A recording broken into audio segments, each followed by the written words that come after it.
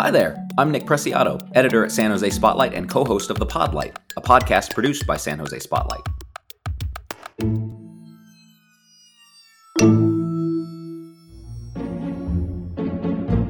A 13,900 square foot Buddhist temple is planned for less than 2 acres in the Evergreen neighborhood of San Jose, and some residents think it's going to overrun their streets with traffic and noise. People who speak out against developments in their areas are often labeled as NIMBYs, which stands for Not in My Backyard. But in this contentious case, for some residents, the development would be almost literally in their backyard. I'll be speaking to a neighbor of the project later in the show, but right now I'm speaking with Pierluigi Oliverio, chair of the San Jose Planning Commission and a former city council member. He and his colleagues voted to recommend the temple development to the city council for final approval. Welcome to the show, Pierluigi. Hey, Nick. Good to be here. Hope you're doing well. You too. So let's get right into it. First question, why are you in support of this project? Well, the recommendation was supported by planning staff. This project's been in the work for a number of years. They've done extensive community outreach, and essentially, any structure you build anywhere has an impact to something, and it's just a matter of how you manage that. And ultimately, planning staff felt it was workable, as well as the commission. And of course, the next step is the city council. Yes, and so some commissioners actually said that they felt the temple would enhance the neighborhood. Where does the beautification of this area come into play in this development? I think for some, when they look at an empty lot, they think that's blighted. And so if a structure is put upon that they would think it's improvement. I think sometimes when you have extraordinary architecture, which is proposed by the temple, then that could seem to be very pleasing versus an empty lot. So I think that's potentially where that feedback came from. Thank you for explaining that. Now, the plans for this project have changed a few times over several years, with the developer downsizing the project and also removing an underground parking garage component. But residents are still concerned about traffic and noise. I'm curious to know, what rights do these property owners have to address these concerns, other than speaking out at these public meetings like they've done so already? Well, certainly they have, as you mentioned, the ability to come as part of the public process, and whether that's a commission or council, lobbying and voicing their opinions or concerns. That's available to anyone. Anyone, I assume, in California, we're a very litigious society where everything and everyone can get sued, even if it's frivolous. But with that said, neighbors could certainly pursue that if they wanted to. Whether the success would be something that would happen, I don't know. But we know that there's lots of projects in the state of California that get delayed year after year due to litigation. So planning staff does everything to be by the book. So therefore, if something does go to court, that the due diligence is done to show it's been approved for land use reasons. Right. Now, if the development is approved, there are going to be some improvements that are going to be added, such as sidewalks, curbs, as well as a traffic circle. How will this help alleviate concerns from residents about traffic and pedestrian safety? Well, certainly having a sidewalk is excellent for pedestrian safety and not having to walk in the street. The roundabouts are an extremely effective way to move traffic. But ultimately, anytime you locate something, as I mentioned previously, there will be some traffic. And with that said, religious institutions all over San Jose generate traffic as much as a school does. And there will be peak times, and then there will be just regular traffic. So inevitably, there will be cars. It's just a matter of, is that an acceptable level? When I look out throughout San Jose and neighborhoods I live in, we have had churches, mostly churches, adjacent to single-family homes, adjacent to residential, and they have their peak times. And neighbors, may love it or they may dislike it, but it's sort of the nature of when people congregate at a sense of community. In this case, religious nature. So it's not uncommon to have religious places of worship within neighborhoods. Now, opponents of the project have accused commissioners of ignoring the land use issues with this project and being swayed by the idea that this group of Buddhists deserve to have a place of worship like any other congregation. How did you balance land use and the religious aspect of this project in your decision? It's a factor in that we know it's considered to be a place where people will congregate to practice their religion, but it's not a land use matter, really. the land use matter is, what is the setbacks? What is the structure that will be built? What, does it meet health and safety codes? What is the amount of parking spaces that'll be made available? Those are the types of things. I don't think the decision should be based on any particular religion, but at the same time, certainly there is a sense of strong religious history in the United States, religious freedom, and the ability for people to come together and practice. And as I stated, there's just numerous places you can point in the city where religious institutions are within neighborhoods. One homeowner along Ruby Avenue actually decided not to sell their property, and as a result of that, the temple site's going to wrap around their home on 3 sides. In your time in public office, have you seen this before? And as a follow-up to that, how will this homeowner be impacted if the temple is ultimately approved? Yeah, that happens. We still have private property rights in the United States, and individuals do not have to sell, and the city will not be practicing any type of eminent domain or anything like that. I think you can go see the same thing, I think, on Center Road, SCNTER, where a development wraps around a single family house and kind of looks like probably some Disney movie, I can't remember. But, here's a single family home and a fairly large multifamily complex is wrapped around it. So it does happen. Final question here. And this is a little up in the air because the city council still needs to ultimately decide whether or not this is going to be built. If they decide not to build, let me rephrase that. If they decide not to approve the temple development, what else could be built on the site as currently zoned? Well, based on recent legislation in the California, that lot could be approved for some fairly high density residential, since it has a by right nature depending on the application, meaning there would be no public process at all.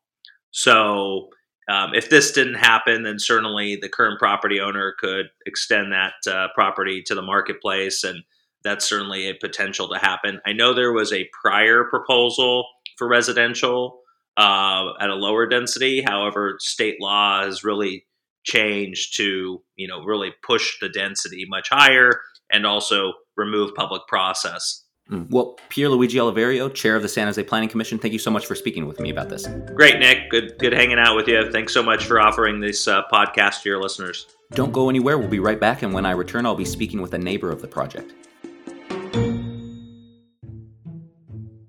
Hello, Josh Bruce here, co-founder of San Jose Spotlight. Did you know that San Jose Spotlight is Silicon Valley's only nonprofit news organization? That's right. Our impact journalism is funded by generous readers like you. And this year, we have plans to expand our reporting to other cities in Santa Clara County. If you find value in our reporting, consider becoming a sustaining member today with a monthly or annual recurring donation by visiting our website, sanjosespotlight.com. Thank you.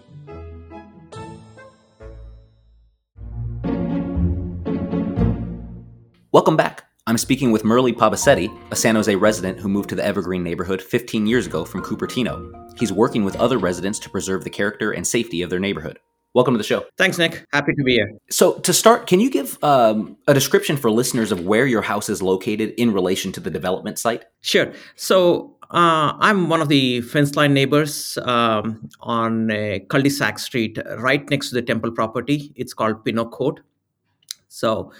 And it's on Ruby, very close to the single driveway that the temple has proposed. Now, you and other neighbors of the project have expressed concerns about potential impact. This includes the number of people allowed at the temple at one time and the hours they'd be able to be there, as well as traffic and pedestrian safety concerns, noise as well. Some residents are worried that the max amount of 300 people attending the temple or expected to attend the temple during holidays and special events, that might be a lot. The rest of the time, according to developer representatives, it's supposed to be about 20 to 50 people. This would be during the weekday and on weekend service. What are you worried will happen when these special events occur and there are potentially hundreds of people in your neighborhood? Sure, Nick. So first, a few comments, right? I'll get to that specific question. So first thing is, all our concerns are related to land use. It's not about the temple, to be very clear, right? The neighbors would welcome a Buddhist temple to Evergreen, just like we have the Sikh Gurudwara and the EIC Masjid, right? But if you look at the documents closely, right, it's not just a mere temple, right, that they're building. It's a regional and national facility for Buddhism. And to support that, they have a large community event center as well.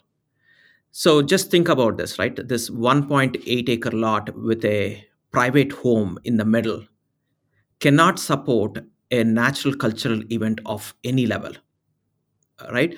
From traffic to noise to safety and all of that, right? Now, so in short, it's not a NIMBY thing. It's just that we are saying it's a land use issue wherein this infill project does not meet the 2040 GP guideline. That is, it is not in consistency with the neighborhood in terms of density, lot size, shape, massing, and neighboring pattern.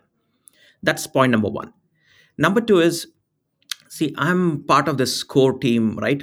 I'm a core member of this grassroots movement, which is working to preserve the current nature and safety of the neighborhood, right? We have about 1,500 people who have signed this petition. And these are people from various religions, nationalities, age groups, and many of them are Buddhists themselves, right? So, irrespective of what kind of religious institution, if it was a church or a Hindu temple or a masjid or anything else, we'd have the same position. So, it's in short, it's not a case of racism or anything like that, which some of the people claim it to be, right? Now, coming to your specific question, right? First thing is, it's they say 300 visitors, but that's excluding any number of staff, volunteers, and vendors, right? And second data point is from the reports and news articles, right? There are about 5 to 6,000 people who belong to that subsect of Buddhism. Okay, and also they clearly state that this meets their minimum requirement of the temple needs. However, when you look at the temple's latest proposal, referred to page 17, the buildings themselves have an occupancy load of about 828 people. Okay, and plus covered courtyards which can accommodate over 1,000 people, and many more in the uncovered spaces. Right? If it is truly for 300 people, a question, right? Truly for 300 people, why does the building has a capacity of, I don't know, maybe 5 times, 8 times that number, right? Devotees will come and go, right? But neighbors will have to bear the impact starting 7 a.m. to midnight for many of the religious events. There are 20 plus religious events, which are multi-day events, and also many more private weddings, events, all of those things. Is it fair is the question what we are asking, right?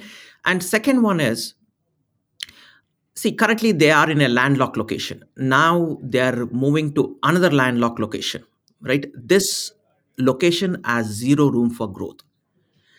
What we are suggesting is, see, there are multiple sites within our neighborhood, right? Which are much bigger, and they can truly support a magnificent temple like this, right? That is truly worth of Bhagwan Buddha, right? And a good example is the Sikh Gurudwara, right, which is built on 44 acres. And they continue to expand on a regular basis because their community is growing, right? A number of people who are visiting are growing. I'm sure that's the case. That will be the case for this temple as well. So what we are recommending is, or what we are asking or curious is, why don't they move to a piece of land within our community which is much more bigger and can support a project of this nature and size? I see. Thank you for explaining that. Now, if this development is approved, there's talk of sidewalks and curbs being added, as well as a traffic circle. I know there have been concerns about traffic and pedestrian safety with accidents happening in that area. Do you think any of these improvements will help alleviate some of those concerns? I don't think so. See, in fact, we suspect it's going to get worse, right? Because, first of all, this intersection itself is dangerous, right? We have speeding issues. We have people not stopping on stop signs. Now, adding a traffic circle, I don't know how it's going to remediate, right? Because the real estate for a traffic circle is very limited there. I don't know, Nick, if you have been to that site, right? It's a very small intersection. And now 8 cars could be going in 8 different directions. So just imagine that small traffic circle, and these cars entering that small traffic circle and going in 8 different directions, it's a huge safety issue. And what do you mean by 8? Coming in and out of the traffic circle on 4 sides, so one in and out each way? From each direction, a person could be going straight, could be going right, could be going left. Sticking with cars for a moment, I know that parking was reduced with this project. At one point, there was talk of an underground parking garage that's gone away. Now parking is about a little under 70 spots. I want to say 67 or 68. Do you think there will be issues with overflow onto the streets during these holidays or special events that they talk about, where there could be more than these, 20 to 50 people during a regular weekday or weekend service? Absolutely, they will be, right? Think about this. If their immediate number of devotees or their community is 5 to 6,000 people, right? And the capacity of the event center is like, say, total is about whatever, or easily 2,000 people, right? If you add everything. Just imagine the number of cars that would come in, and there are just 67 parking spots, right? So definitely there's huge concern. That's one of the biggest concerns what we have, wherein for a regional national center for Buddhism, having 67 parking spots is minimal to nothing. And in fact, one more key point is it's not close to any of the public transport. So everybody has to drive in and drive out during the entire day of 7 a.m. to 12 p.m. during the special days, right? And the parking will not be sufficient. And all their alternative parking and all of those things, right?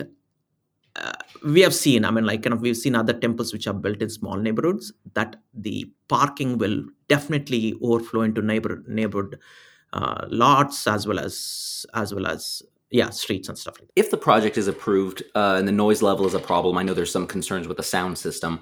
What will you do? I mean, your property is right next to the project. Is there a scenario where you would consider building a sound wall or something to help block out noise if that is such a problem? I understand this sound wall is part of their proposal, right? But even if it is, just think about it. All depends upon the wind directions, right? I'm not sure how effective it's going to be, right? And also I understand they have external speakers, they have karaoke, they have celebrations for private events, all of those things. I'm hoping that's the reason why we are suggesting that they pick an appropriate site, right? But even if they go and build, I'm hoping the temple as well as the city will ensure they comply with all the commitments when it comes to noise, capacity, traffic, parking, all of those things. Yes, and I think that was even an argument made by some of the planning commissioners who supported this, was that they would be watching, the community be watching to make sure this temple is following what it's allowed to do by the permit, and if it wasn't, that the city would be alerted. And still, it's not clear as to what actions they would take. Is it just they're going to send an email saying that there was a violation, or is that going to be a strike against them? See, all of these things are still up in the air.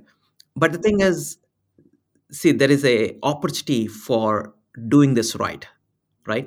I have one more comment, but let's continue the conversations. Maybe I'll cover it as part of my closing comment. Yes. Well, I only had a couple more questions. One of them was just in relation to, the noise or other concerns that might exist. Have you thought about making any other kind of renovations or home improvements to your house or property in relation to this temple? Not really. We have spent a good chunk of money over the last several years, right, in upgrading our home.